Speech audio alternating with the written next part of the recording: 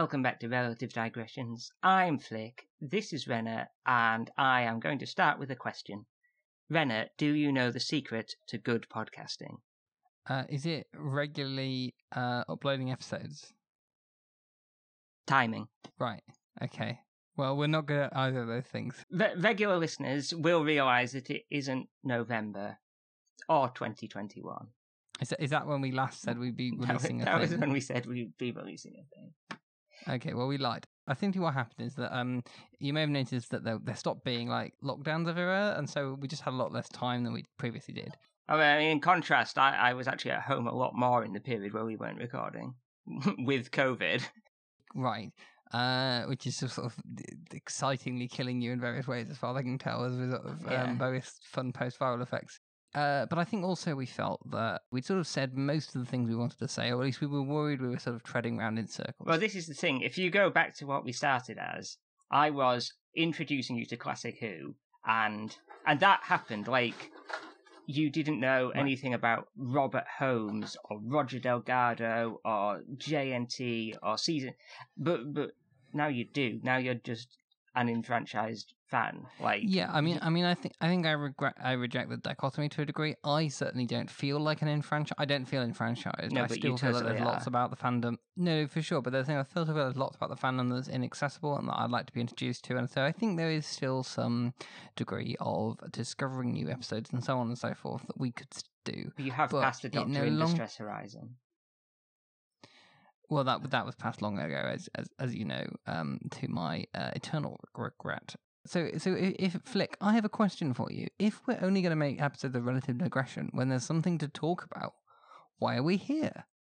Well, what you don't understand is that actually we took a leaf out of Chris Chibnall's brilliant viral marketing book, because Doctor Who podcasters spontaneously disappearing without a trace is very relevant.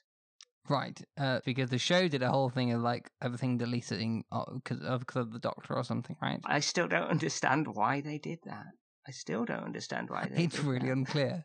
But no, this isn't actually relevant to the TV show, which is in, I would say, a moribund place, but not brighter things on the horizon, as we'll say. There's only 90 minutes left.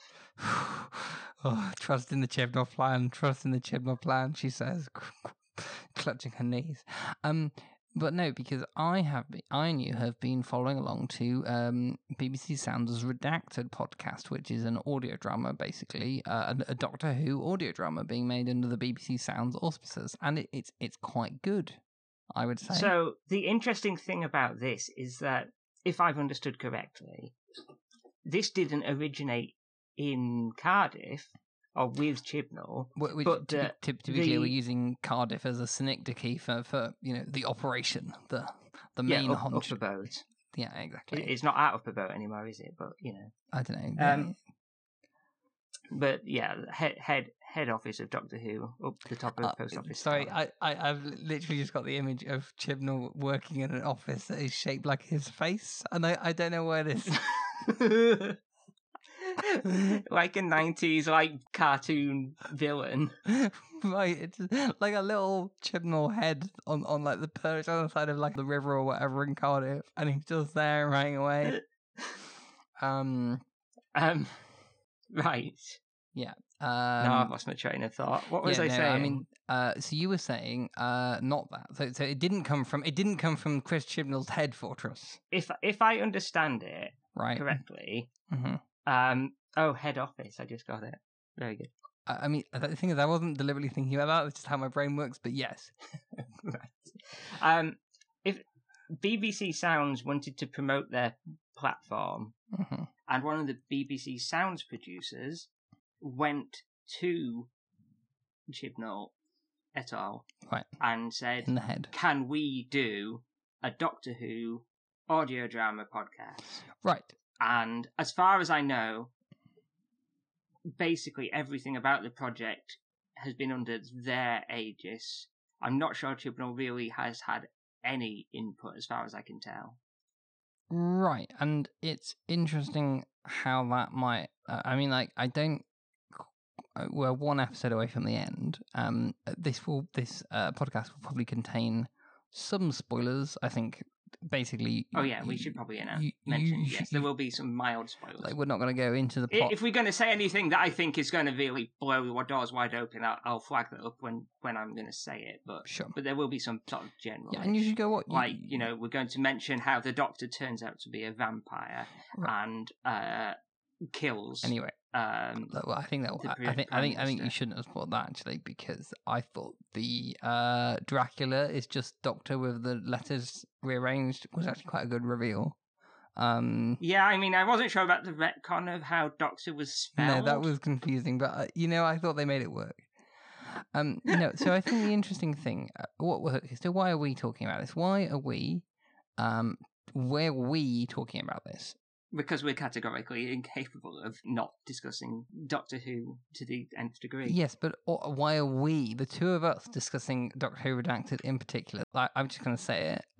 So Doctor Who Redacted is written by Juno Dawson, who's a trans woman, and it has cast in it a trans woman playing a trans character who is, quote unquote, the first. No, that isn't true, because I think there's been one at Big Finish, but No, but that is how they advertised it. Right, exactly. It is how they advertised it. It's not true, but it is how they advertised it. The first trans companion, or more or less. So, and this is interesting, because it's happening at a time when, as you say, fairly, fairly recently, there has been a trans companion on Big Finish. I think it's interesting to reflect that it's being marketed as more canon than, I don't know, do you know what I mean? It was weird in that sense. Yes, but I mean, I think that's just down to the fact that its purpose is to advertise BBC Sounds. It serves their purposes not to acknowledge Big Finish. Right, exactly. To be cynical. No, I mean, Big Finish is sort of the dirty secret that nobody at the BBC wants to say the name of out loud, but ultimately is kind of the background of a lot of stuff. But where it gets fascinating is that this, therefore, is a completely encapsulated production that is not serving any master but itself. Obviously, it's going to have to have gone through approvals and all of that, but it was working entirely off its own bat, and it's sort of okay, if you reboot Doctor Who afresh now without any sort of legacy hanging over it, where do they arrive at? And they arrive. That's the past tense of arrive now. They arrive at, Juno Dawson as showrunner with trans and queer cast, and that very central in the plotline and stuff. And just as this starts coming out, Russell T Davies announces Yasmin Finney is playing Rose somehow. So Yasmin Finney is a is a woman of color, like a trans woman of color, and she's playing Rose, as in the character previously played, or a different version of, or question mark. We don't know what's going on there. Played by Billie Piper. We don't know exactly, but she is somehow Rose. And they're not caveating that really. Maybe that will be the case. Yeah, they've just. I mean, I think Russell Davies having a big giggle at not having put any kind of asterisk on that, but just having gone, she's Rose, right? And I think he's having a big giggle at the impact of that. Yeah, and that's funny and good. I mean, and I think I'm probably right in saying, I mean, we've said not that we can really speak to those aspects, but I think I'm right in saying that of the three main cast on Redacted, 2 are non-white, and so it's interesting how. And it is notable how, I guess, fresh this Redacted feels.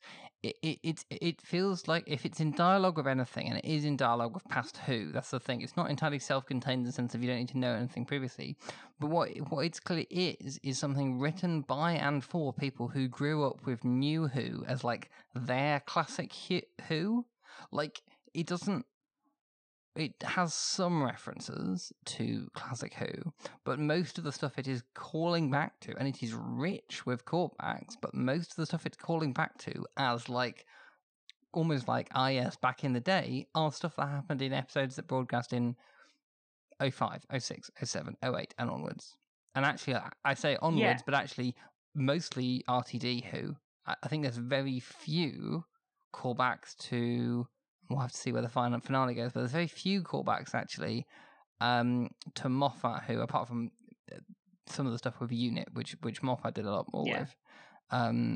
Well, so this is there are sort of two sides to this, which are what it's doing with Doctor Who and what it's doing with its themes and its voice, and they seem quite disparate, but I think that there is a connecting through line here, which speaks to I don't have a better word for it than just like the moment, not the Gallifreyan superweapon, the moment that Doctor Who is in right now, whose voices and whose identities it currently cares about and wants to be for in a non-exclusionary way, not like it's just for these people, nobody else. What I mean is, like, obviously, trans identities, queer identities have always existed, but the show has not previously spoken to them.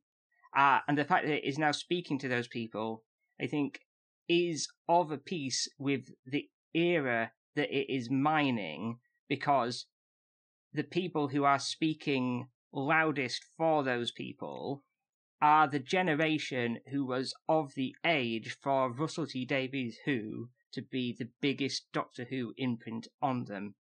Yeah, and that was a very run-on sentence. No, I mean, I got some of it. I think what I took away from that is that transsexuality is the Gallifreyan superweapon that's going to destroy Doctor Who.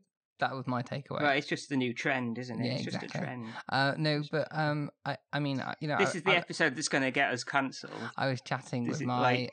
We are going to get cancelled as trans people for being bad trans. That's true. Yeah. I aspire to be the worst trans. I was chatting with my housemate earlier, and he was just sort of reminiscing a little about RTD Who and how, like, in many ways, you know, it's easy to. Things have moved on enough that it's easy to forget how progressive it was. Certainly on stuff like kind of gay rights stuff at the time, and like you know, Jack kissing the Doctor on the screen.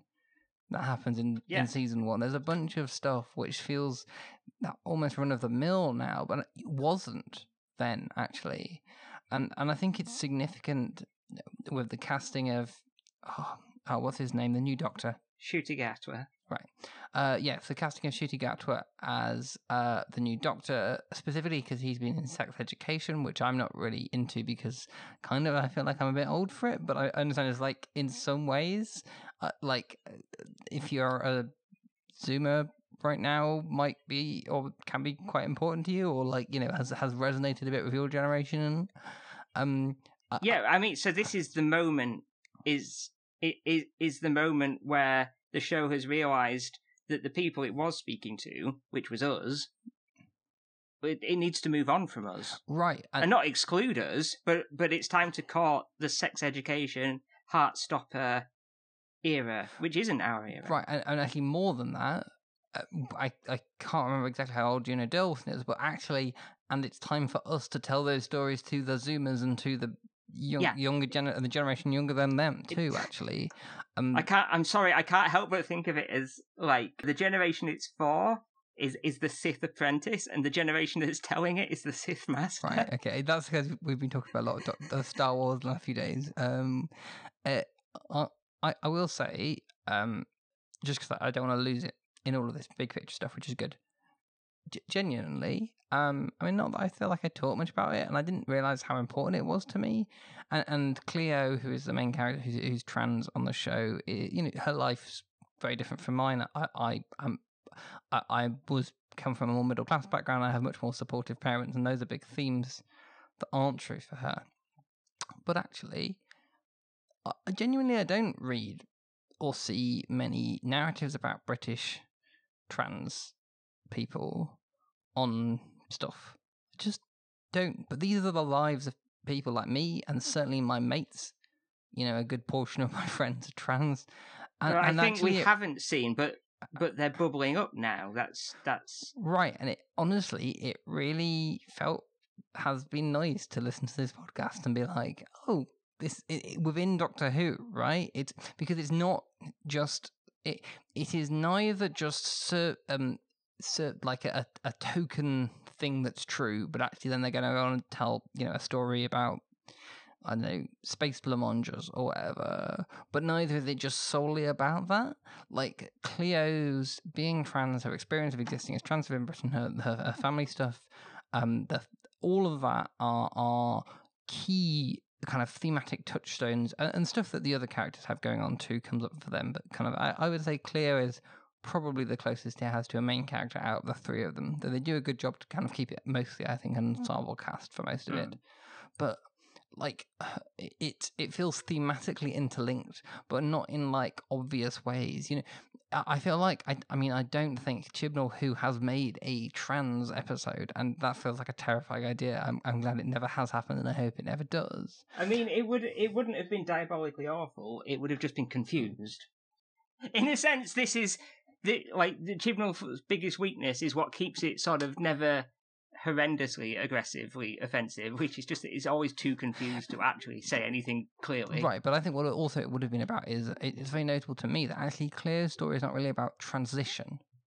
It's not a transition narrative. No. In any way. It is a life about living as a trans person, and that is a different thing. About family. It's about family. Family. No, it's not about. It sort of is about family, but it's about, I don't know, the little mundane things and more. And I have really enjoyed it. And I think actually, you know what? I don't think of myself as, I don't sort of think, oh, actually I like representation, but then actually maybe I do, because this has really spoken to me. And I've enjoyed listening to it. It's good. To be clear, it's good. We haven't actually said that. It's good. Oh yeah, it's good. It's very good. I think it's a bit up and down in terms of quality, in the sense that like not every episode is written by the same set of people, and I'm not going to name any names, but like there were some episodes I enjoyed more than others, but none of the episodes have been bad. They're very short, which is quite nice. Like 20 minutes is a nice bite-sized size for a little episode. A lot of people were complaining about that, and I waded in like, no, you don't understand. This is like 4 6-hour episodes is a completely different format. Like it's not a budget thing. It's a creative thing. There's a reason to do it. Well, also, for this sort of market, that's about the length of time that you might want for a commute podcast.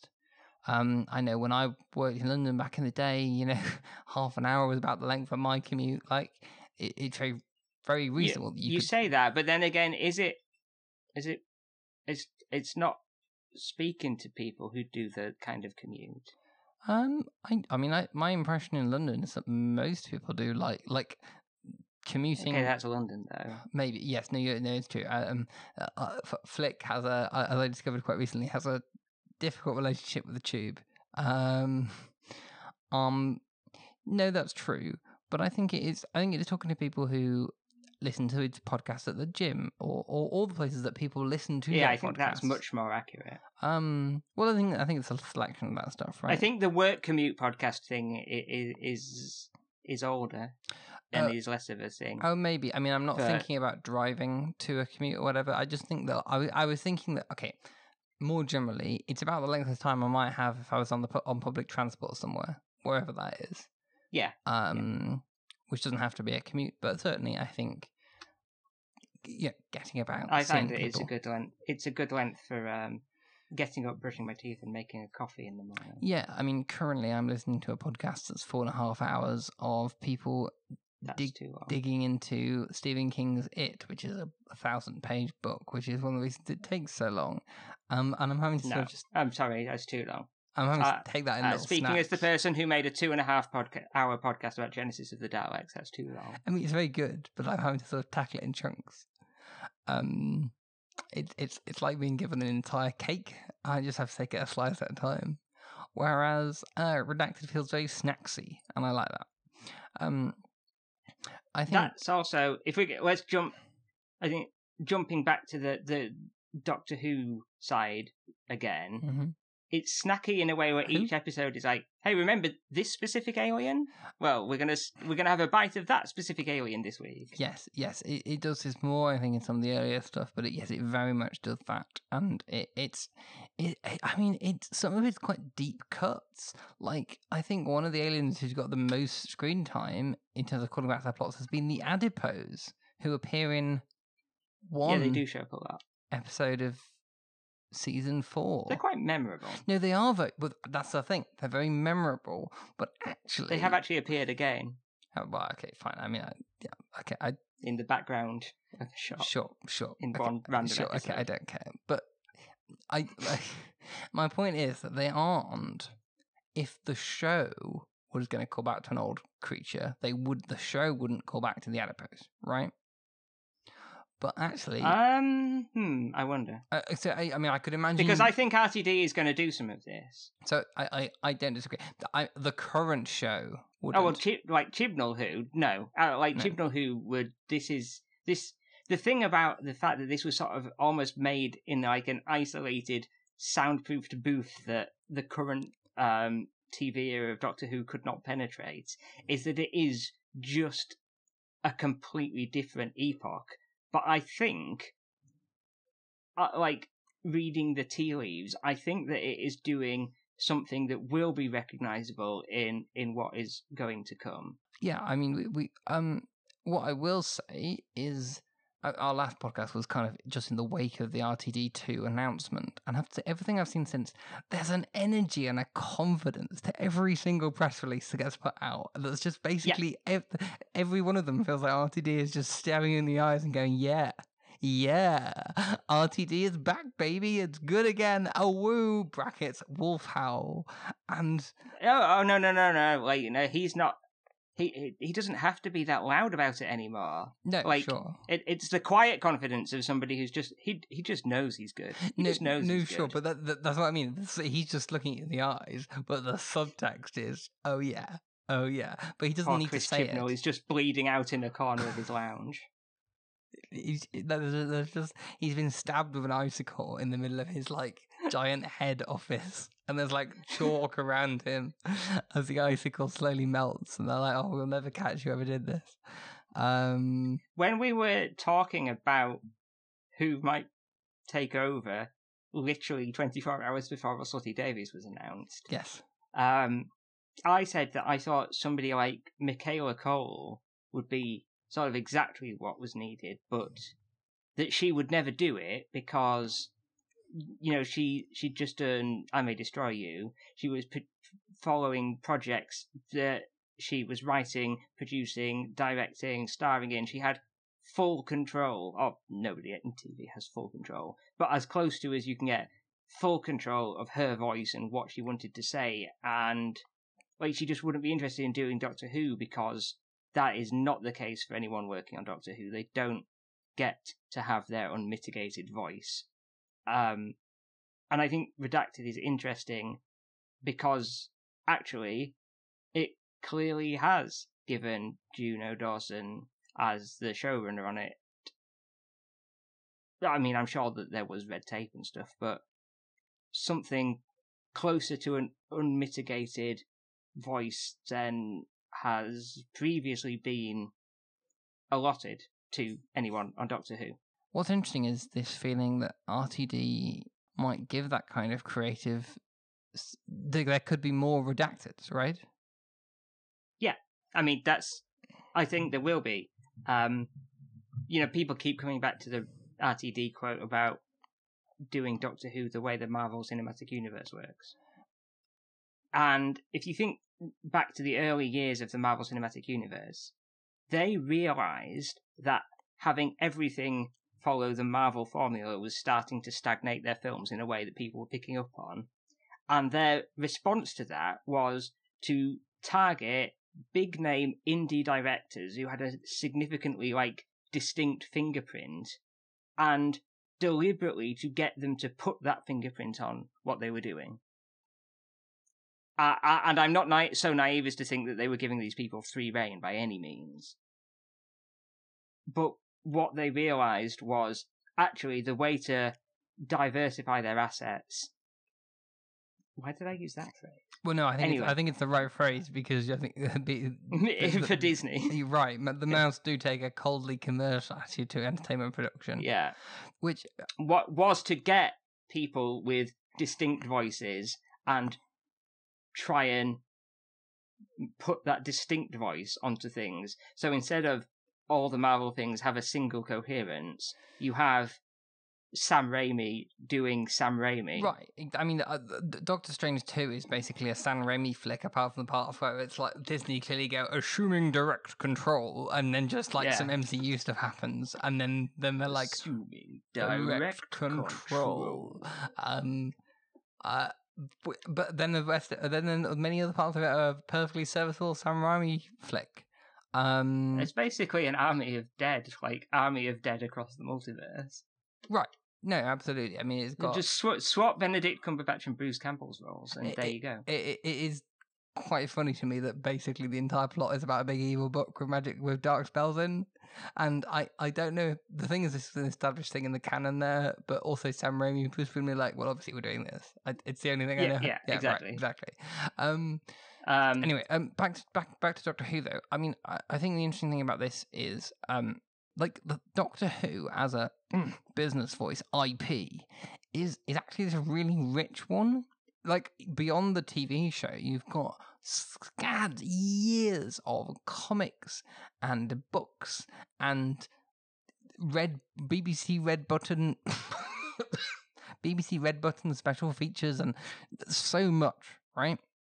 And actually, and audio stuff, everything that Big Finish has put out.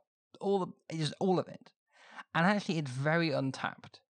Yeah, it doesn't surprise me that Mr. Doctor Who Froobs is coming back, and I think in some ways, I mean, RTD has always been someone who is good at the business side of producing in a way that like augments and synergizes with his creative instincts. Like he has that show person's instincts, you know. He knows it's the same touch that JNT had in a good way, right? Good JNT, and it isn't a touch that Moffat really had, though he had many other qualities. And Moffat's big success, I think, was shipping the show to America. Right, yeah, and he had, we're not here to relitigate the Moffat era because some people like it and many people don't, and there's all sorts of stuff there. And I think it's safe to say that half of it. Chibnall has qualities. I think I'm. So this is a thing that was being discussed on Twitter, with the usual suspects. Sure. The other day, because John Elledge in his big marathon has just arrived. Your Twitter friend John Elledge. I mean, he's every like. No, sure. There isn't a Doctor Who discussion on Twitter that John isn't in. No, I know. It's just John probably discusses Doctor Who on Twitter more than I do. That's true, and you're literally employed to do that. Well, no, but almost. No, I'm not. I'm not allowed to do that. No, it's true. So many things I wish I could say. That's why John gets yeah, so he's doing a marathon news, and his marathon has just arrived at the Chibnall era, and the thing that he was realizing was that, oh, actually, The Woman That Fell to Earth is a perfectly serviceable episode, and actually, a lot of that season aren't doldrums Who. There are certainly 5 out of 11 bad ones, but only maybe one of which is egregiously a bad episode. There are 6 good episodes, 2 great episodes. But the thing is, none of them are building blocks. None of them are constructing a central thesis or a character arc or anything. No, there's nothing. I mean, I don't know if you follow Dawn Newt on Twitter, but that's someone else who's been doing a Doctor Who watch, and he's just got to Chibnall Who, and he's actually really slowed down because of how dire it is. But the Battle of Rascan and Owl Cumberbatch, whatever it's called, followed by Spyfall, followed by whatever follows. It's Orphan, whatever it is. Anyway, Orphan 55. And I think his opinion on those was they sort of he literally thinks there's no, sorry, it's Ranskarev, Kolos, and then Resolution, and then Spyfall. Oh, okay. Well, he either missed Resolution or I completely. Anyway, he may well have missed it actually. Easily done. I think he basically says they're some of the worst episodes he thinks the show has literally ever produced. That's not true. No. I mean, I think. Yeah, but the point Spyfall's still better than most of the Matt Smith era. I think it is the moral. Spyfall's not that bad actually. Like it is the moral. There's the terrible. Yeah, terrible so I think Nazi bit. I think the terrible Nazi bit did rather spoil the episode for him, and understandably so. Much like how I can't get on with either of the Daleks because the main character is a stalker. Right, exactly. Which is sort of true, right? Like you have to sort of either ignore that or It's just true. it's just true. It's not even subtext; it is text. Right, but it's not clear. Anyway, yeah. So we're just talking about how Chibnall Who is bad, which is part of the problem. The thing is, I was trying to defend it for so long, and I'm just like, I can't. This is just the thing. No, but this is the thing. It's not episode by episode significantly bad. Like, there's plenty of fairly it's not standard, serviceable Doctor Who, but it doesn't build or integrate. And this is, I think, where Flux went really wrong. Because if you are doing Flux and you can't make your individual bits build and integrate, what are you doing? Like, you're literally trying to build a sandcastle out of cheese. I mean, I don't know. Okay, we'll workshop that. That was a bad analogy. Okay, because I feel like a sandcastle. I was trying to. I was trying to think of because cheese is like more structurally stable than sand. So I was trying to think of something really. It's like making a cheese castle out of sand, I guess. I was trying to think of something really fine and powdery that didn't hang together. Like cheese? And I thought of grated. I thought of grated parmesan. Yeah, grated parmesan. Sure, that's not okay. I think probably to be clear, you're a professional writer. You get paid to make up words for money. Get paid for the words. Right, okay. So I assume what's happening here is that you're saving your best words for the paid subscribers. That's right. Right, okay. So the thing is to get this back. It's just what it feels like is it's not confident. It's just naff. You will use this word the other. It's naff. It's crap, but not in a way that means I think it's terrible. But it feels like. Well, to be honest, it feels like, and let's not relitigate the Sixth Doctor, but it feels like the kind of way that could feel at times, right? Even from the little I've seen, maybe this actually came up in the debate the other day, and I think somebody might have been Stephen. You were debating the Sixth Doctor on Twitter. John disagreed and I disagree as well. Actually, it was John that said it. But some other people, including me, disagreed. That actually it's not like the Sixth Doctor era. Somebody said the insightful thing that the Sixth Doctor era went wrong in very bold statement ways. That's the opposite of what's happening. No, exactly. And actually, it's just it feels like that Chibnall Who is Doctor Who dying with a whimper. And it's very exciting and I just feel so bad, really. And I'm sort of, because I really try to. Like for so long, I feel so bad for Jodie Whittaker because I think ultimately the 13th Doctor is underwritten and isn't going to be remembered fondly by enough people. I think she's going to be remembered fondly by people for whom it being a woman playing the part was really meaningful, and I'm really happy for those people. And I think she is not bad, and I think she's doing an amazing job with what she's been given. But I don't think she's been given great stuff, and I just think that is true. And I feel so bad for her. This is why the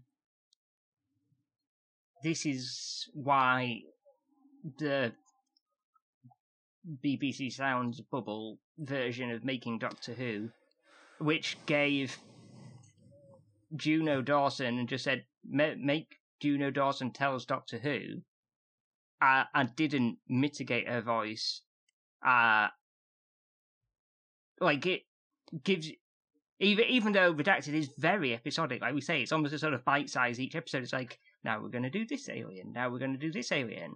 But it is building character arcs and themes and a comment because it is not afraid to have a showrunner who has a comment to make.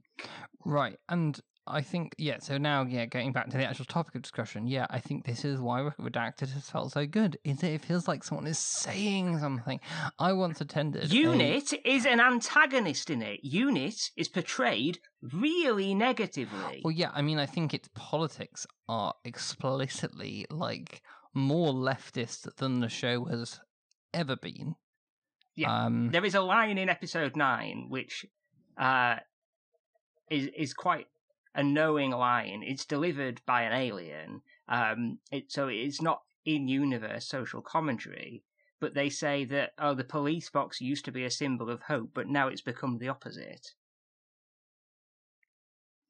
Right, which is a very knowing line. I thought you were going to mention the bit that happened in episode 9, which is that alien basically talking about UNIT having once done a big murder.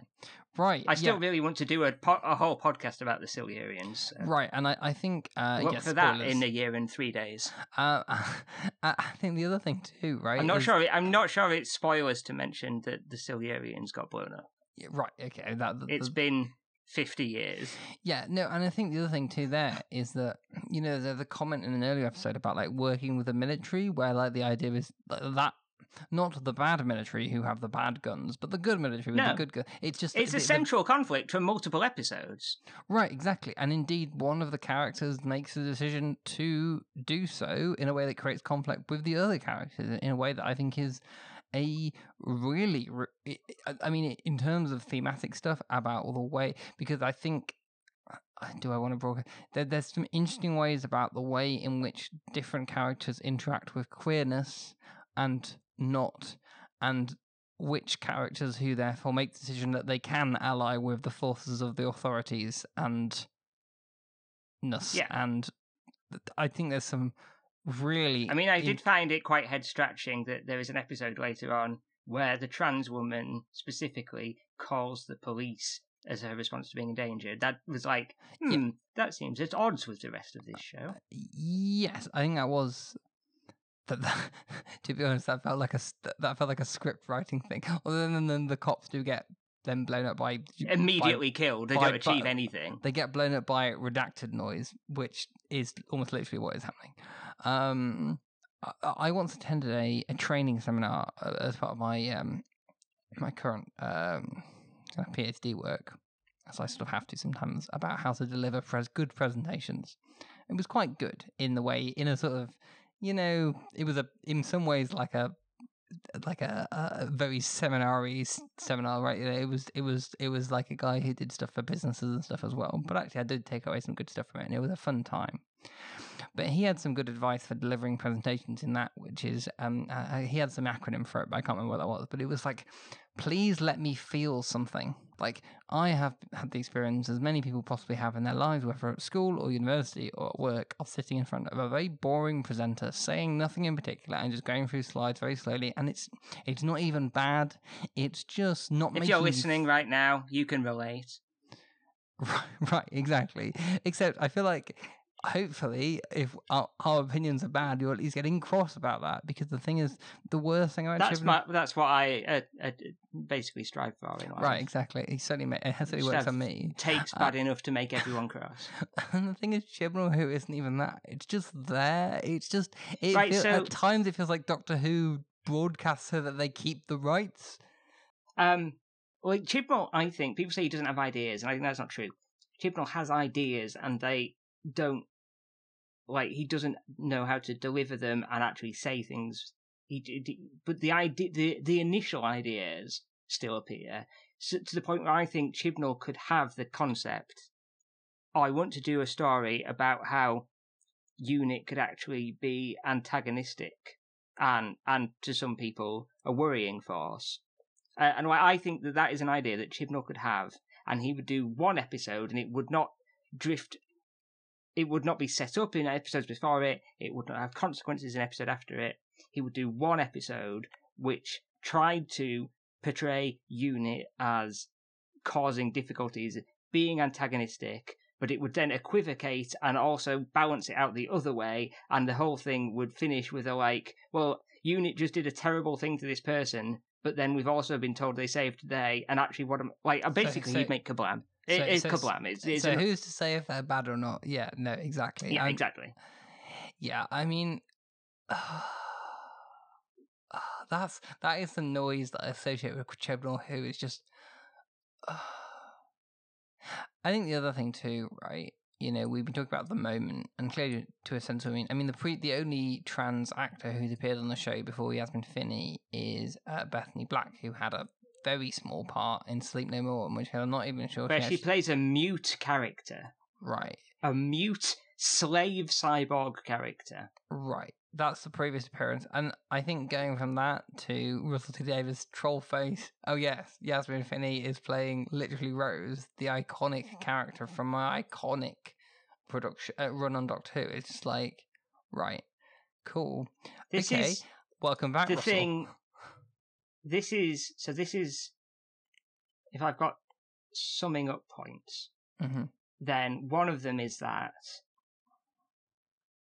the representation aspect of Doctor Who Redacted doesn't actually, to me, like, okay, this is the bit where I get cancelled. That doesn't mean a lot to me personally. Sure. And I kind I of think it has to. I was surprised it meant something to me. No, I haven't finished getting myself cancelled yet. Okay. Because I look at that, and I look at stuff like sex education, and like, it is good that these things are not speaking to me. They shouldn't be. They should be speaking to the Darth Maul generation.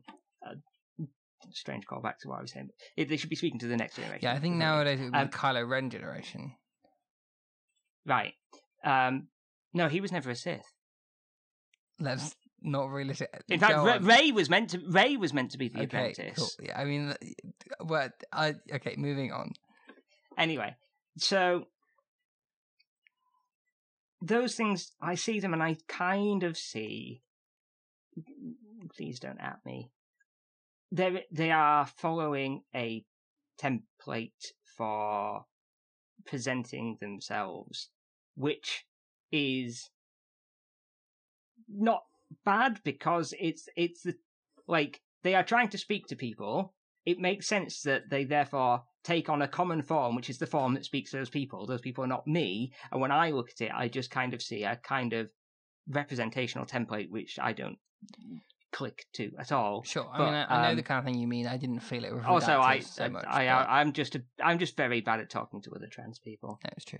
Because it's worth saying you are older than me, not by a lot, but probably enough that I could see why we might feel a bit different about this. I fall into a very awkward gap, actually. Like, if you go many years older, you get into the kind of trans elders who are often quite politically not great and not me. And if you go much younger, you get into kind of the generation that came after me, and it's like, the mid-30s trans people do not fit into either of these camps. No, and indeed, I am not a mid-30s trans person, and I know people who are, and I basically, I think I feel very much just on the edge of perhaps what you're talking about, but I know the thing to which you refer. Like, I'm not very online, but I'm also not a dinosaur. No, this is true. But to finish the point and say something more positive, so it's not the rep aspect that it speaks to me, but because it is because the rep is there, because it is coming from a genuine voice of a genuine person with a genuine thing to say. There is politics there, and it is the politics, the fact that it is saying things meaningful, proper, defined, non-centrist stances that is what I like. And to be honest, I think that's more it's not simply the fact of them existing and being trans that doesn't tend to move mountains for me, but it's the part of the authenticity of seeing the representation for me is the authenticity of having a politics. The show doesn't have more than one trans character, and I think that's sad to a degree, but you do get a little bit of the sense of you that feeling you have when you're talking about trans stuff with other trans people, and you're just like, oh, it's such a relief to not have to just go over the basics. And the problem is that sometimes I speak to somebody in the secret trans voice and then realise they're actually just like a very alternative cis person. Right. No, yes, and you can immediately feel the difference. If you're not trans and you're listening to this, I'm afraid we won't explain. If you are trans, maybe you know. Well, it's fine, because if they're not trans, they can't actually hear the frequencies that we're emitting. And I will say, I don't want to create the idea that there's some kind of universal. There's no one universal way to be trans or anything like that. But I think it is something I've noticed. And what I did like about this is it feels like it's my way. But yeah, quite. And also, it's also more enjoyable to show about queer women. That Yes, I mean, there's the whole I don't know how progressive it is, but there's the whole subplot about the lesbian girl fancies the other girl, but she's got a boyfriend, and so she hates the boyfriend. Dodgy in a way that the show isn't going to fully explore, but there's just some like he is it's not the most progressive plotline, but it doesn't have to necessarily be progressive. It's real, right? The thing is that it might not be progressive, but it happens all the time. So yeah, exactly. Yeah. And if you think that all fiction has to only show the nice sides of everything, then you're wrong. Wow. Okay, now you are getting cancelled on Twitter. Now I am getting cancelled. I'm going full spice. Flicks is at Eiffel, EIPH. Eiffel. No, it's pronounced like the tower. Eiffel, it's Eiffel, like the tower. EIPHEL. Please at her. She likes having Twitter fights. Yeah, I know more about writing than everyone. Right. Yeah. I can speak from personal experience that if you want to get in an argument with Flick about whether or not you're right, it's just better to just. I love arguing with you though, because eventually you just agree with me. Yeah, no, exactly. I mean that from extensive browbeating. Like the trouble is that I have essentially a conflict avoidant personality, so I simply change myself in order to make it stop. I had another point. Do you have any other points? No, I don't think really. I think headlines are watch Redacted. Would be really interested to see what you think.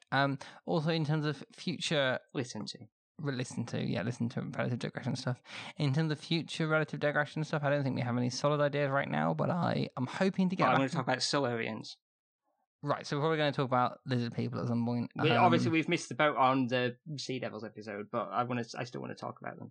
Yeah, indeed. I was trying to remember what you meant, and then I realised there'd been an episode of Doctor Who quite recently, but I had forgotten about it literally as soon as I saw it. Yeah, yeah. It does just slip through the mind. Anyway, the last thing that I was going to say was that it's weirdly paradoxical that Redacted does feel progressive, whilst every episode is kind of about an old Russell T Davies era monster. The idea of a drama podcast in the style of a non-fiction podcast is not a new idea. No, exactly. The format and indeed the IP it's mining is all established / nostalgic, and yet it feels progressive because it's doing it all in the service to a voice. Yes.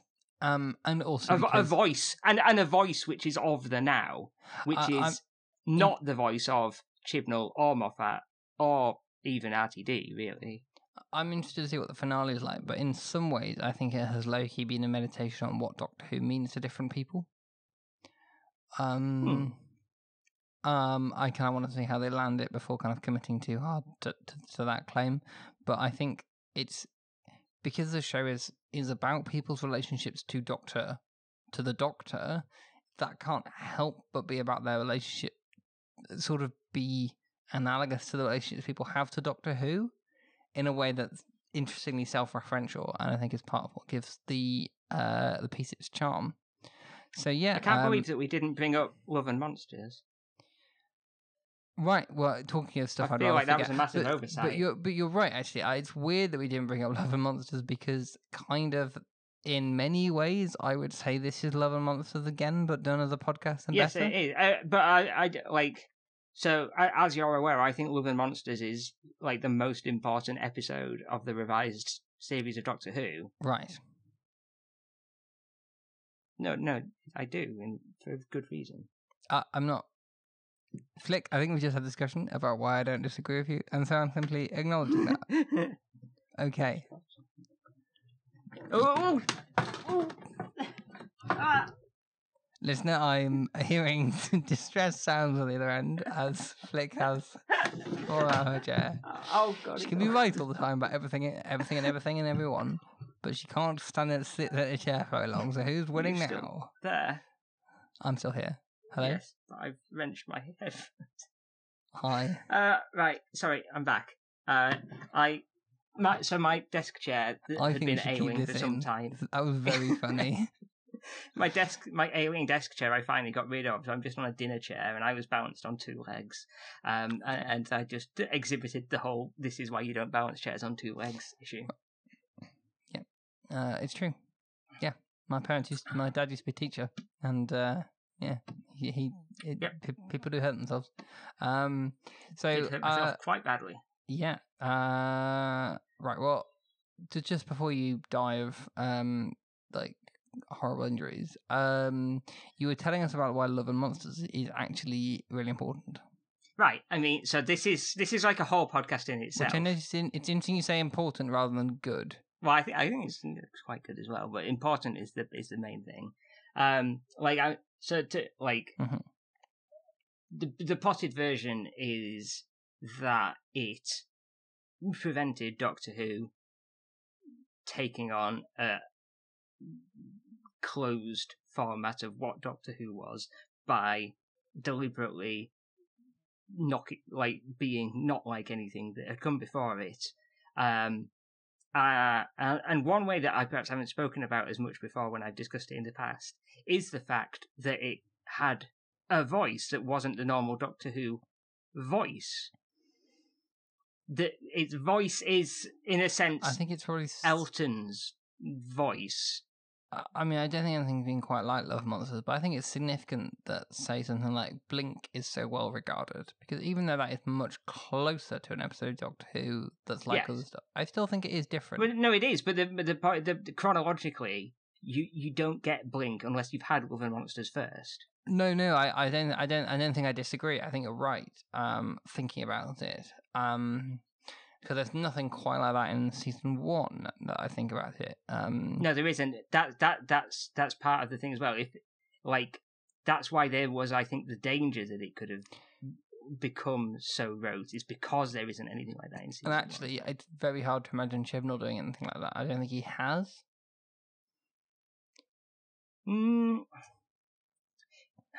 I almost feel like Chibnall,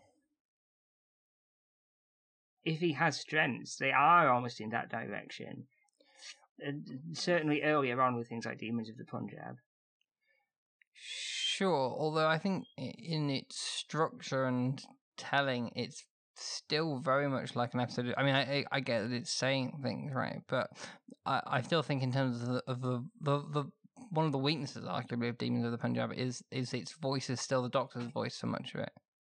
Yes, I mean, that's definitely the problem with Rosa, is that it doesn't know how to tell that story whilst also being in the position of the Doctor. Yeah, and I think... And this is, again, a thing that I think would be solved if it was the unmitigated voice of someone whose story that was. But if you look at Rosa... Yes, Mallory Blackman worked on it, but she is co-credited with Chibnall. She is not given a sole credit there. One thing I want to close on is that I think it's actually interesting that the podcast that they in character make in Redacted is called, it's like the Blue Box podcast. It's about the blue box. It's about the TARDIS. And actually the characters don't know much. Indeed, most of the characters don't know anything for reasons that you have to find out by listening to it about the Doctor. The Doctor is... No. And it's not about the Doctor. It's about the TARDIS. And I think my final thesis statement is that actually, in many ways, Doctor Who is really a show about the TARDIS. As much as, at least, as it is a show about the Doctor. And the future... I wanted to write a story about this. And the future of the show in the sort of big picture RTD MCU way isn't going to be necessarily about having a show in which you have a million different Doctors, but something about the way in which the TARDIS lets you you're right, I'm with you now. Time and space and I don't think I would say the TARDIS even, like, the TARDIS is a figure for the universe, but the TARDIS is also quite bound up with the Doctor. Like, I wouldn't put the weight on the TARDIS there. Sure, but what the TARDIS represents the expanse in terms of possibility. Right, exactly. That's what I mean. So it's the TARDIS. But yes, the point is that Redacted shows that you can do a 10-part drama which is absolutely Doctor Who and really rich and powerful, in which the Doctor is not a storytelling device almost at all. Although we'll see how it ends, because like minor spoilers here, but I won't say it in too depth. But the Doctor has been set up to take a more prominent place in where it's going to end. Yeah, well, I'm interested to see. Well, they've only got one episode left though, and that's not a long episode. Yeah. So... It finishes on Sunday. Which hopefully will be around the time that this episode comes out. So thank you for listening. That's the plan. Great to be back. Look for it coming out in June of 2023. Oh yeah. It's been great to be back. I've been Renner. I've been Flick. And this has been Relative Digressions.